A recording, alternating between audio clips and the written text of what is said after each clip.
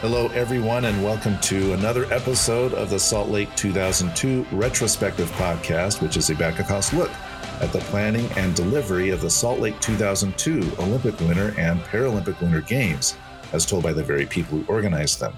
I'm Christian Napier, and I'm really excited to have our next guest join us, who is taking a short break from fighting the good fight against COVID-19 with our friend Chris Crowley up in Summit County.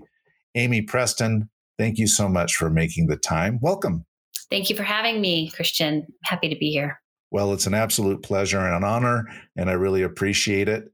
Why don't you tell us a little bit about what you are doing currently? I mean, I just kind of spilled the beans there saying that you're helping Chris Crowley up there in Summit County, but why don't you just give us a little sense of your current situation? So you're right. I am working with Chris Crowley. I saw his name in the paper. I live in Summit County, Park City. Saw his name in the paper talking about the vaccination clinic that they were starting here. And I was very interested in being a part of that. Instead of sitting at home waiting around for the solution to happen, I wanted to get in and help. So I started helping him on site as a volunteer. And a couple days later, he's like, Aim, can you help me out? I think we'd love to hire you. And I've been there a couple months now. It's a great group of people. We're doing amazing things with the leadership of Chris that has put the venue together structurally, just like the Olympic Games. And so it was an easy transition for me. Instead of having a sport on the floor inside, we're doing vaccinations. Everything else is the same. Well, how is it going up there in Summit County? I mean, the vaccination process running along smoothly? Are people getting the shots in the arms? That is true. Yeah. Chris designed the venue fully transportation. People remain in their cars the whole time. So they're in their little bubble and they come in, they drive into a section where a nurse will shoot them up in the arm and they drive out to a recovery area, stay 15 minutes and they're out. We see them twice because we're doing the Moderna vaccine, but all of our appointments are full every day. So as much vaccination, as much vaccine as we're getting is the number of people that we're vaccinating. It's a really positive thing to see up close. And I understand this is keeping you quite busy. It is. Yeah. It's it feels a little bit like an Olympic Games in the fact that the days go really fast. The clinic's open from 9 to 4. We set up at 7 a.m. And some days we're able to shut down the venue by 5:36. And some days we're there a little later. Weather can be a factor because of the snow in Park City. So, we sometimes have 10, 12-hour days. Well, hopefully you don't have to keep that up for too much longer. When does the light at the end of the tunnel finally arrive there in Summit County, do you think? As soon as we get everyone here vaccinated, in which I think we've opened it up to 16 years and older at this point. So we're just seeing people roll through there every day. So as soon as we've gotten through the population, then we're there. Well, I don't know if you're like a lot of other people I've talked to, but everybody is looking for this to be over so they can go take a nice vacation somewhere. Any holiday plans, travel plans coming up here when this crisis abates? Absolutely. I think the last year has been rough for a lot of people in a lot of different ways. And seeing that light at the end of the tunnel, I think we're all very anxious to get there, but we just still have to remember and keep in mind that we're not there yet. And there's still a bunch of people out there that are unprotected. I do have some future plans to fly internationally. And so I'm hoping that things go as planned and we open up and we can.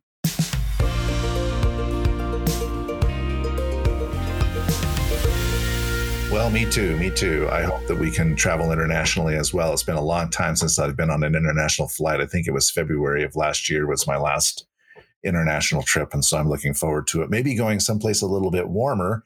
I don't know. That actually takes me to my next funny question for you, which is the marooned on an island question. So assume this crisis is over. We're now traveling. You get to go to a beautiful island.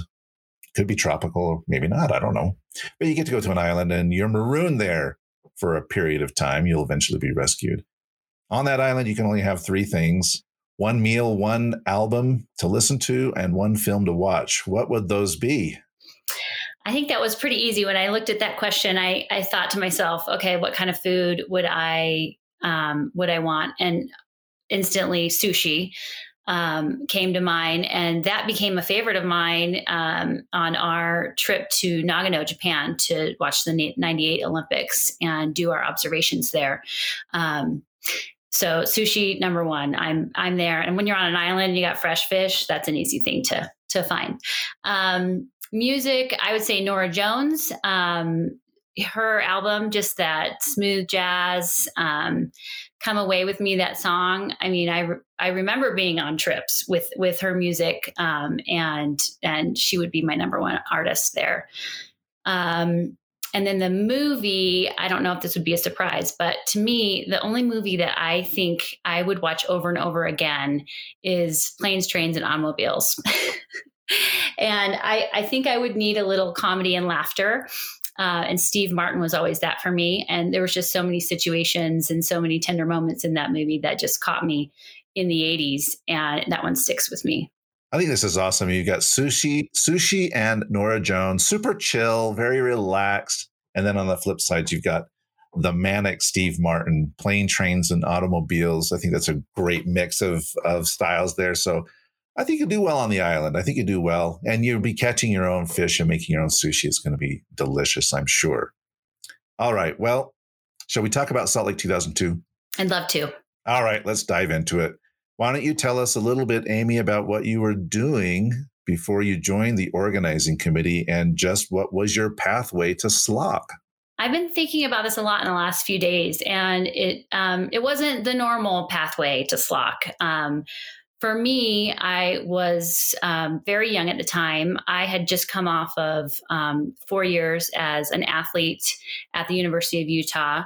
I was a gymnast there, coached by the famous Greg Marsden and Megan Marsden, who created a really amazing team and experience.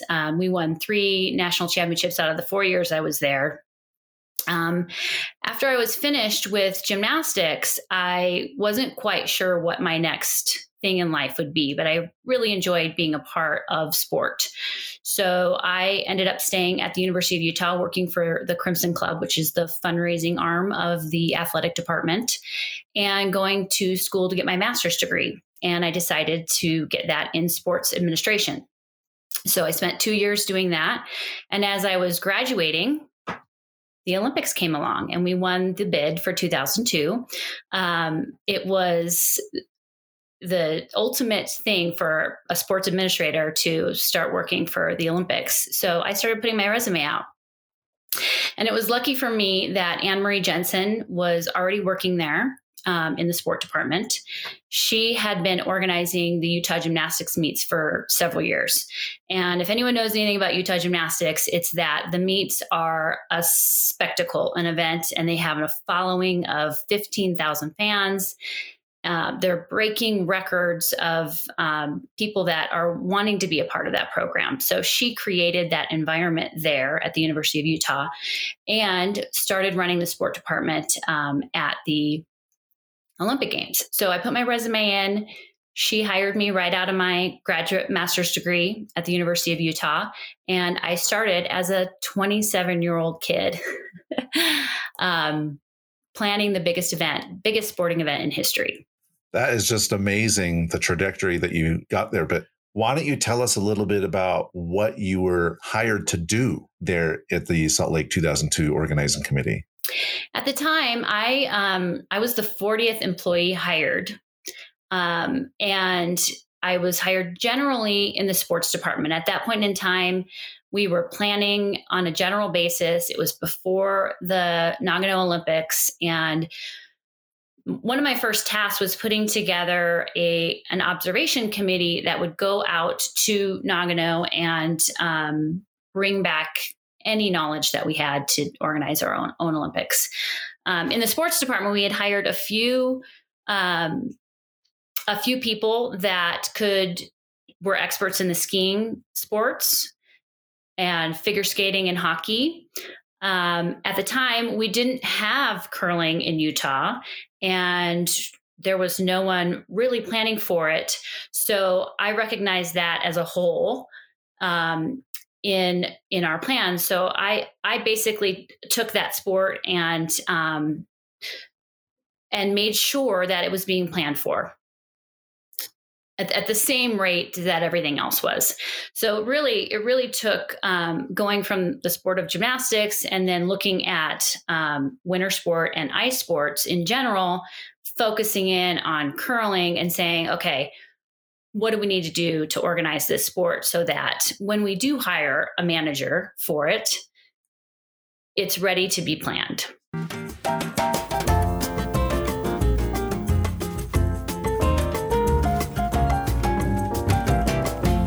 I find this super interesting because you come from a sport, gymnastics, at the University of Utah, where, by the way, you very humbly did not say you were All-American there. But hey, anyway, you come from this very established institution, the University of Utah, and gymnastics is a well-oiled machine there when you're there, both as an athlete and also as an administrator. And then you come into the organizing committee, which is not very old. You're employee number 40 to organize a sport that nobody in Utah knows about, curling.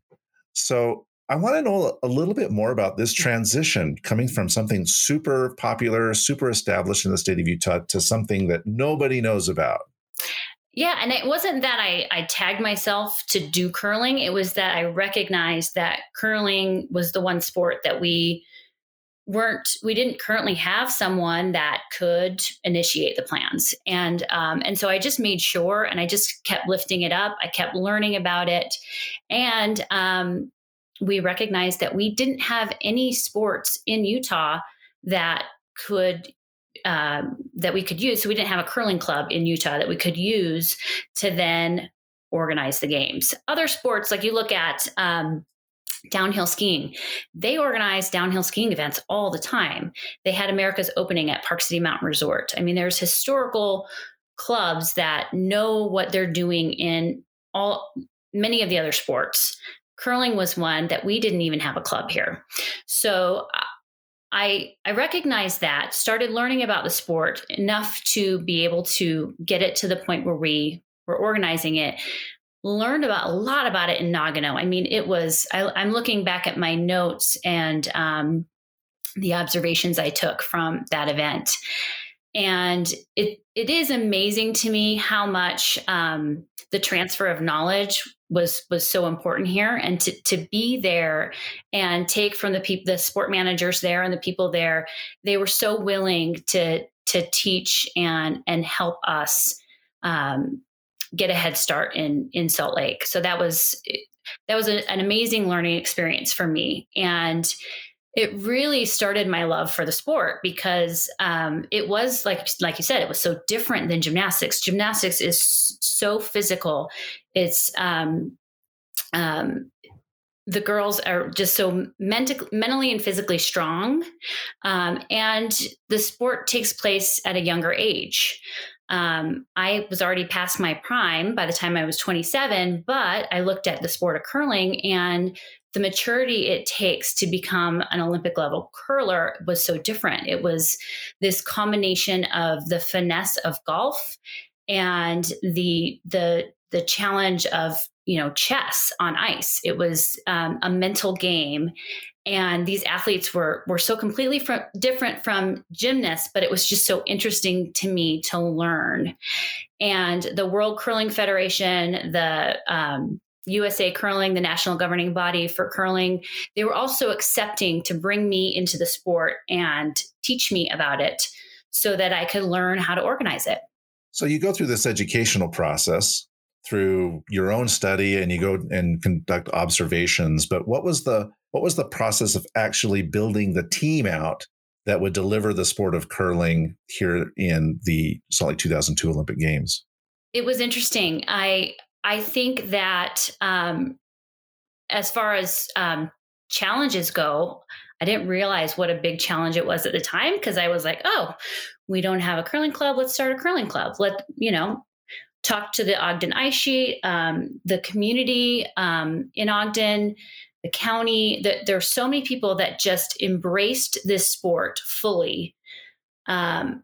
volunteers came out of the woodwork, and I organized a couple of meetings out there, had some people come and express interest. And all of a sudden, we had a group of volunteers, completely volunteer, that decided, oh, let's start a curling club here at the Ice Sheet. The Ice Sheet, they were already full in hockey and figure skating sports. They carved out a period of time where they then painted curling ice sheets on the ice and allowed us to start a club.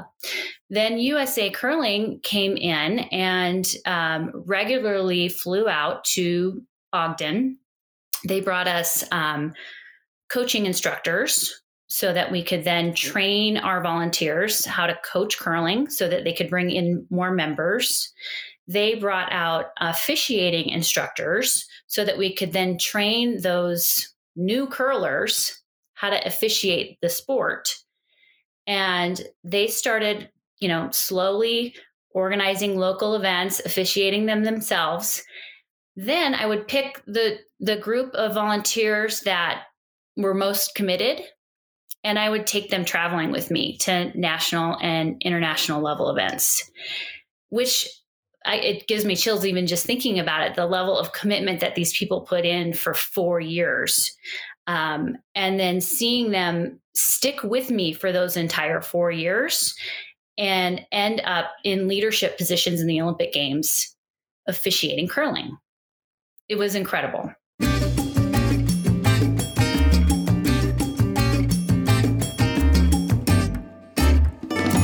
That is so cool. Love that story. We've had a couple of people on the podcast associated with curling. We had Robert and Silvana Richardson. Lovely people. Yeah. It was like talking to my grandparents, it was just really, really cool to talk with them. And then we had Mike Caldwell, who's now the mayor of Ogden, that was worked on the Ice Sheet up there as well. So it's been fun having a couple of people on to talk about the sport of curling. But I had no idea that you had this pool of volunteers that worked with you for 4 years who just gradually learned and then eventually were able to participate as officiators or officials technical officials during the games. I think that's amazing. It was incredible. And I think about it now and I look back at the level of commitment those people gave to be a part of it. And it was quite the experience. I mean, but how could you know when you were starting off that you were going to get to that level and you were going to have that experience? They had to sacrifice right up front their time and effort, and they stuck with it. It was amazing. Tell me a little bit about the transition that you went through from establishing the foundation of curling here in the state of Utah, along with planning the event itself, to then having to, work with the venue team, because you kind of are working in your function and then you kind of move on and you're all working as a venue team as you get close to games time. So what was that like? It's really fun to think about how that all developed and how it happened. Because we did go from this very small group of people in the curling club learning how to curl, and we eventually started teaching bigger groups of people. And at some point, that core group of people, we would then have SLOC venue teams come out and try curling. And they did it as team building events for their just other venues. So like a figure skating venue would come and do a team building event to do curling, because it is really quite the experience if you come out and learn how to curl. It's a fun team building event. But I would say it happened slowly, and it ramped up at just the right pace, because we had several test events prior to the Olympic Games that we hosted at the Ogden Ice Sheet. So once we started doing some of these smaller events and then ramping up to the test events and then getting into the final test event phase, we started to have a bigger sense of venue management and who was going to be there and be good at managing that venue. I will say, I don't know for what reason, maybe it could have been me, who knows. We had several venue managers that we went through those last couple years, but we ended up with a fantastic, amazing venue team there. And I think that we worked flawlessly together to put on an event that lasted over 12 days. We were one of the venues that we were fully operational, one of the longest of the games period, just because we had to do an entire round robin and then a semifinal final event. So curling was throughout most of the games period, we were running and we were operational. And not only operational through a large duration of the games period, but also the days could be long because you could have several sessions a day, as opposed to, for example, an outdoor venue, a ski venue, where you're limited to daylight hours and it might be going on for 6 or 7 hours during the day. But for a venue like curling, you had matches going on all the time. That's correct. Yeah, we had a men's competition and a women's competition, and yeah, it was a long period of time. But every single moment, I think, by the end of that period, we were bonded as a team, and I think we worked pretty flawlessly to get through that.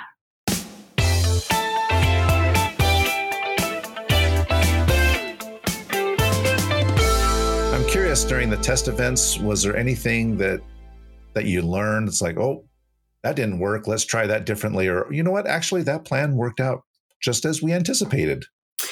I think the biggest thing I learned through the test event phase, we knew the venue was going to work great. We were training our volunteers. I think that was a big thing. But what happened to me and our group was that somewhere along the line, I ended up starting a family. And our first test event, I was due just prior to that event.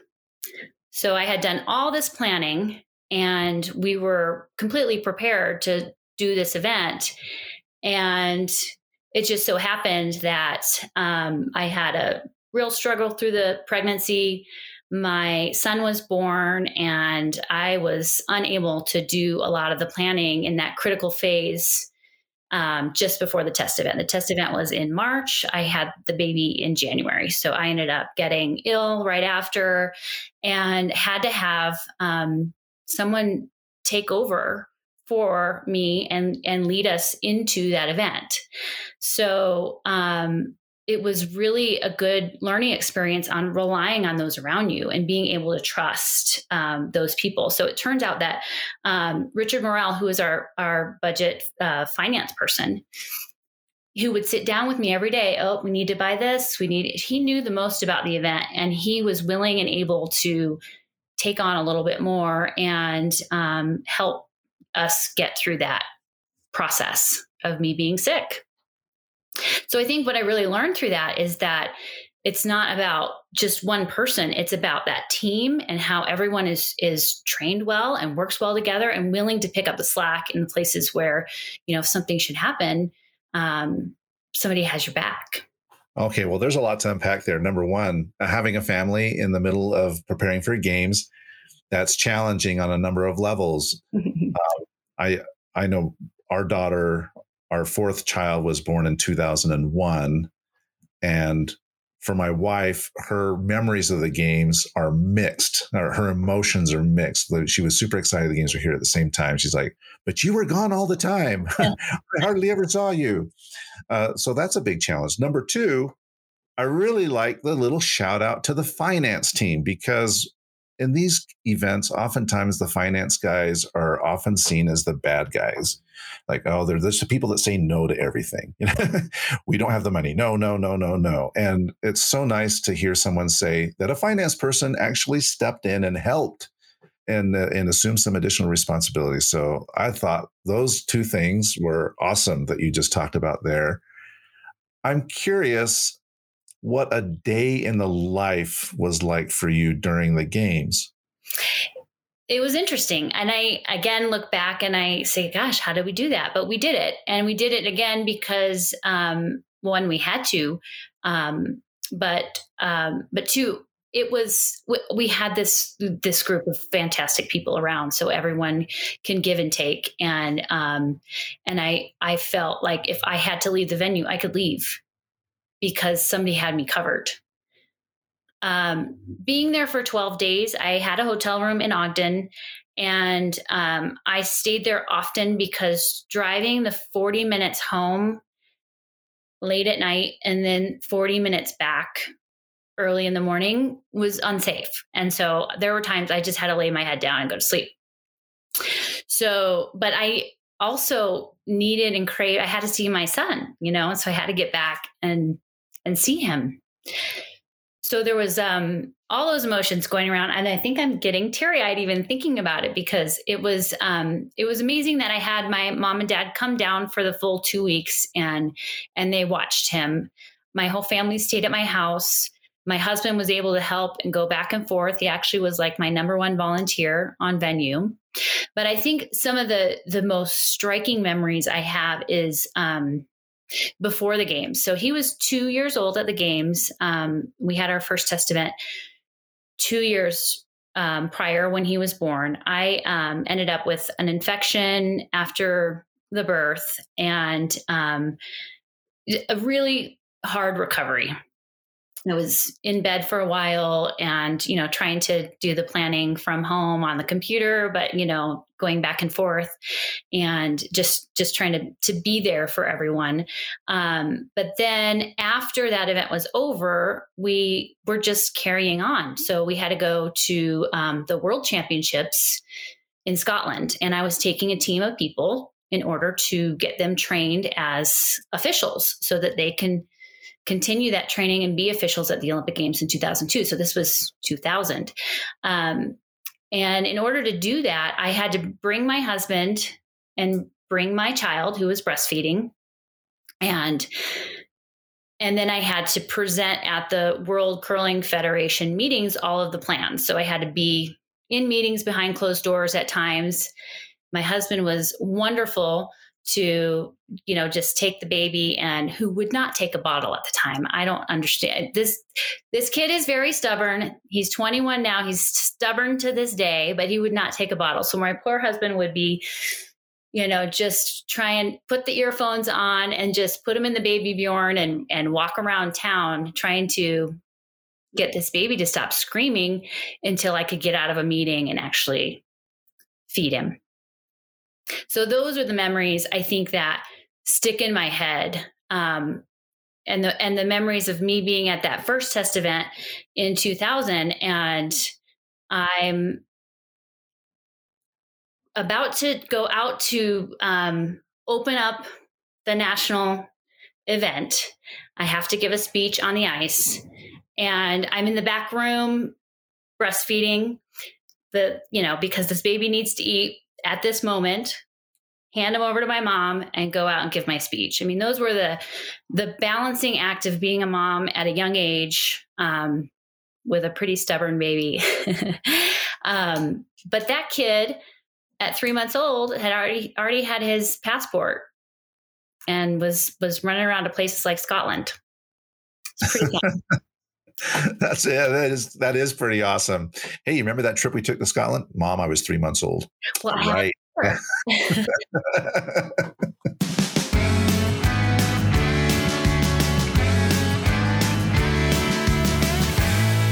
We've had several people come on and said that their spouses or their parents or grandparents even volunteered and worked the games. And I think that just sounds so awesome to be able to volunteer with or work with your spouse, being a volunteer, and then having all of your family there to support you. I think that sounds really, really awesome.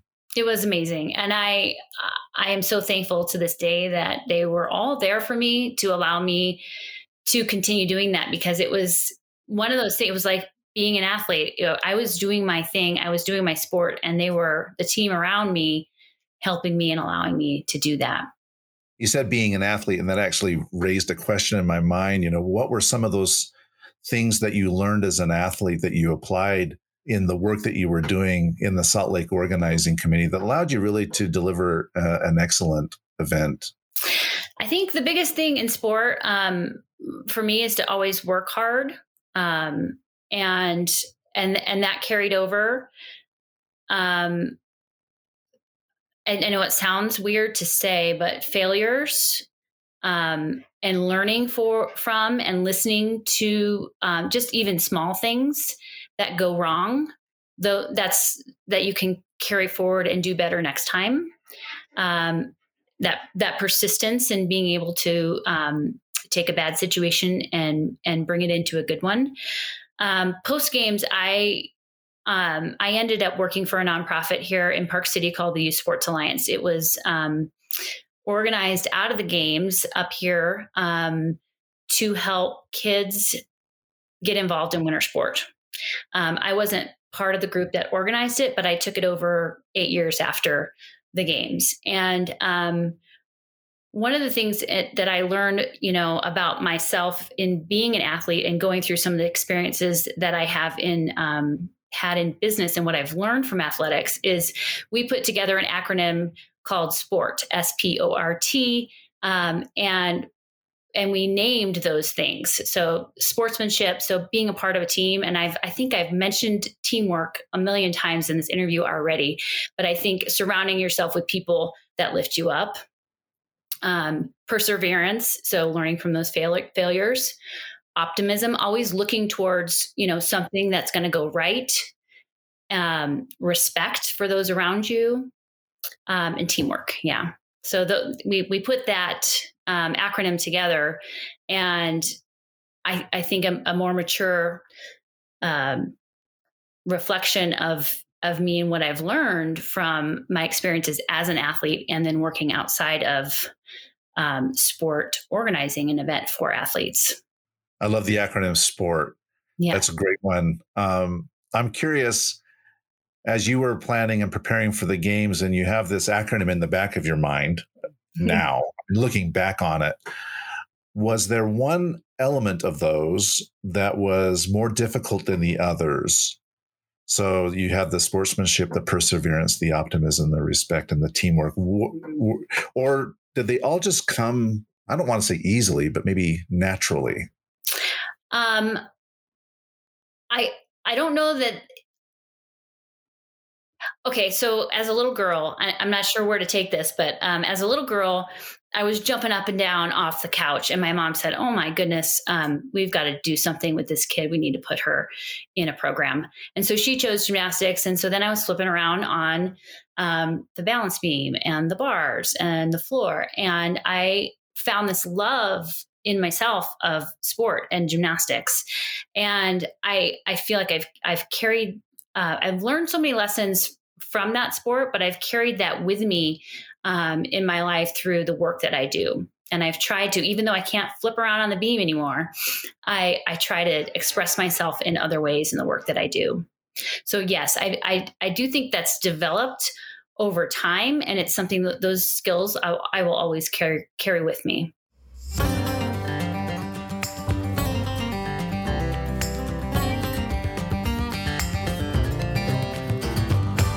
So I know I've been totally going out of order here. I'm like flipping things all over the place, but that's okay. I mean, this is just a normal thing. It's not we don't have to stick to schedules or whatever.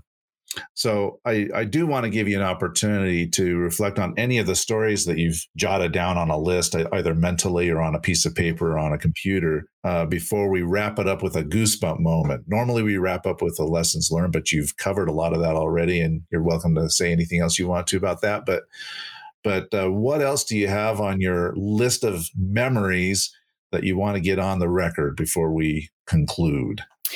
I mean, I would say there's so many memories that I have, and I've kept with me close to my heart. Most of them are around the people that I was able to be with and learn from. I would say some of those people, like Kathy Priestner Allinger, I haven't mentioned her name yet, and I meant to way earlier in this interview, because she is a huge mentor for me. And she was an Olympic speed skater and just an amazing athlete, but she brought this sense of poise and calm to her work that just trickled down into our whole sports department.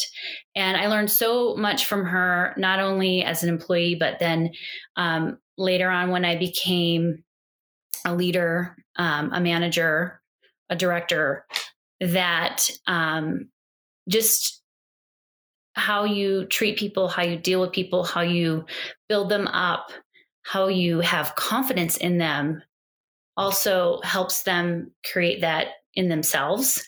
And so I just feel so deeply grateful to have had such great leadership in her and others. I mean, so many others as well. I would shout out to Nick Tometz as well in the same regard, another Olympic athlete, great speed skater, but he also brought that into his leadership. We're still great friends today and continue to keep in touch with so many of these people. I think other memories that just I didn't realize at the time, but the amount of confidence that the World Curling Federation had in me, and specifically Roy Sinclair, who was the president of the World Curling Federation and my technical delegate for curling. It's unbelievable how much confidence he had in me, some 27-year-old kid, that he was like, yeah, we want Amy to organize our event. And so without him having said that, I wouldn't have been in the position that I was in, no matter how qualified I was. He was the one that was pushing to have me there. And I would say, he was a great friend through that whole process, and almost a grandfather-like figure. And so I feel like I had such a great group of people around me, mentors and friends. So I think those are some of the biggest memories that I carry with me. Some of the unexpected things, which was kind of fun. So tickets were scarce. So people bought tickets. And I haven't mentioned this, but I think we didn't know if people were going to buy tickets because we had September 11th happen just prior to the games in 2002. So with that big of a security breach, we were kind of wondering what was going to happen to our games. And to have a sold out crowd, people are still coming, a higher level of security happening, which was fine with all of us, but we were just glad that, the events were going to go on and we were going to have people come there and watch. So tickets were gone and they were scarce. So we didn't think that we'd be able to watch anything. Well, it turns out, they reserve a number of sponsor tickets. They reserve a number of, for the International Federation, for television and whoever and whatnot. So it turns out there was some tickets available to certain events. And if we could get off and run over, we could see some pretty amazing things. So I ended up being able to get to a short track speed skating event and see some amazing things. I ended up being able to get to the opening and closing ceremonies. And I can't remember if it was the opening or closing because, some of the details are a little fuzzy. And we didn't have phones that had, camera capabilities. So you couldn't capture every moment in a selfie.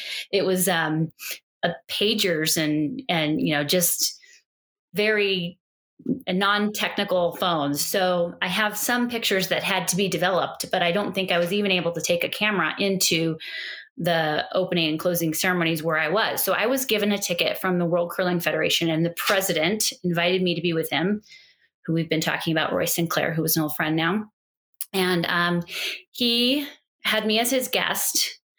I get into the facility and they lock everything down. I don't know why they locked everything down, but they lock everything down. Well, then they're like, everybody get in your seats. So I sit in my seat and I get all comfy. And I'm looking around. They're getting ready to start the ceremony. And all these security guards come in. They file down. They walk over right in front of me. Can't see anything. And I noticed this kind of piece of glass that's behind them. And they escort in the president and the first lady. They sit right in front of me. And I was like, Well, okay. This is a really good seat. I don't know how much of the opening ceremonies I saw, but I did kind of like take note of me being in this really amazing position.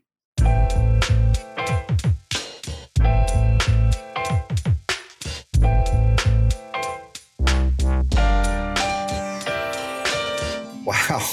Yeah, I think that's probably, yes, close to the best seat in the house. If you're sitting there right in front of the president and the first lady, that's pretty amazing. That would be the opening ceremony. I don't think they came to the closing. Oh, So I think it's the glad that opening you ceremony. clarified. But so I would imagine it's the opening ceremony, but that is awesome. Is that your goosebump moment, or is there another moment that is kind of your feel good? You've given us so many good feel good moments already. Yeah. I kind of feel silly asking the question, but is there one goosebump moment for you that just really stands out? Well, I would say on my venue, we had a really good competition, and things went really well. The women's competition, in the end, it was the Great Britain team won with the very last stone going in to score 1 point because they were tied in the last end.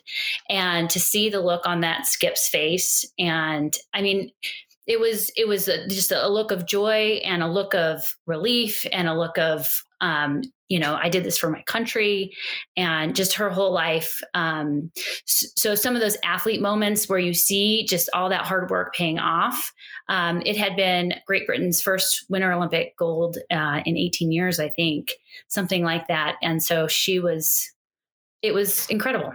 Well, it sounds incredible, and I would imagine that moment resonates for you, particularly as an athlete, right? You know what it feels like to be there at the pinnacle, and you can appreciate the emotions that someone is feeling at that particular point in time. So I really appreciate you mentioning that. Is there anything else on your list, Amy, that we didn't get to yet? I don't think so. I think it was such a wonderful snapshot moment in time for me. I mean, it was 5 years I went from 27, a really young kid, to a 32-year-old mom. So I grew up in the games. I learned so much, and so much about such amazing people. And I'll forever keep those memories in my heart. Like so many of us have and are coming and sharing those memories on the podcast. I really appreciate you taking the time to come share those. Before we wrap up, though, why don't you just give us a little bit more insight as to what you've been doing since those games ended? I know you're working with Chris Crowley now, and you mentioned that you were doing work for a nonprofit. What was your journey post-SLOC like for you? And what are you currently working on aside from the COVID stuff? So I started my own consulting company, Pressed Power LLC, and started off writing plans for Italy. And my assistant, Lisa Schanenberg, who was also a great friend, and I'm amiss if I haven't mentioned her already, and you should get her on your podcast. She went out there and organized those games. So I wrote the plan for them for sport, and then she fulfilled them and organized them. I started out writing the plan for Vancouver, and there are so many qualified curling administrators in Canada because they host so many events that they went ahead and hired somebody there.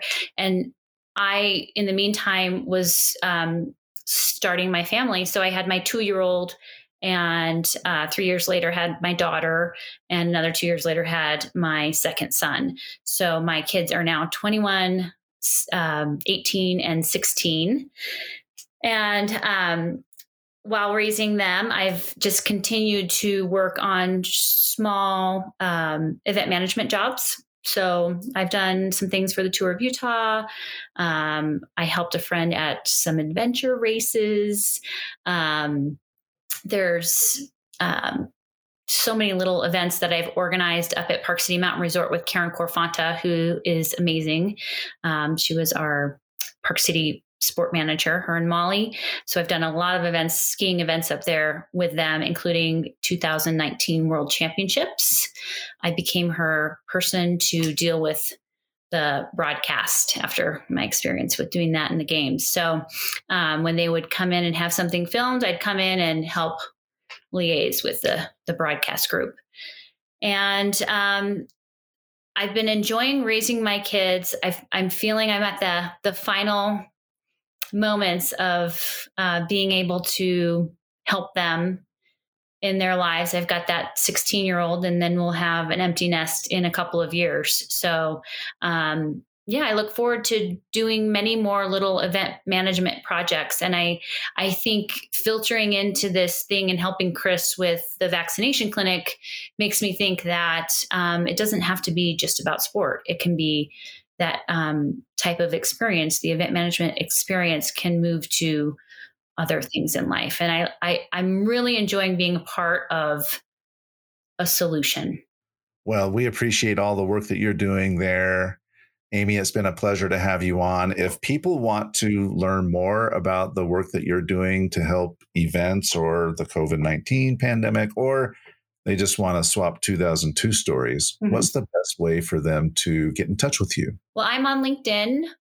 And I also have an email address. They can email me at prestpower, PRESTPOWER @gmail.com. All right. Fantastic. Amy, I really appreciate you taking the time. Listeners, please like and subscribe to our podcast. We'll catch you again soon. Amy, thanks so much. Thank you.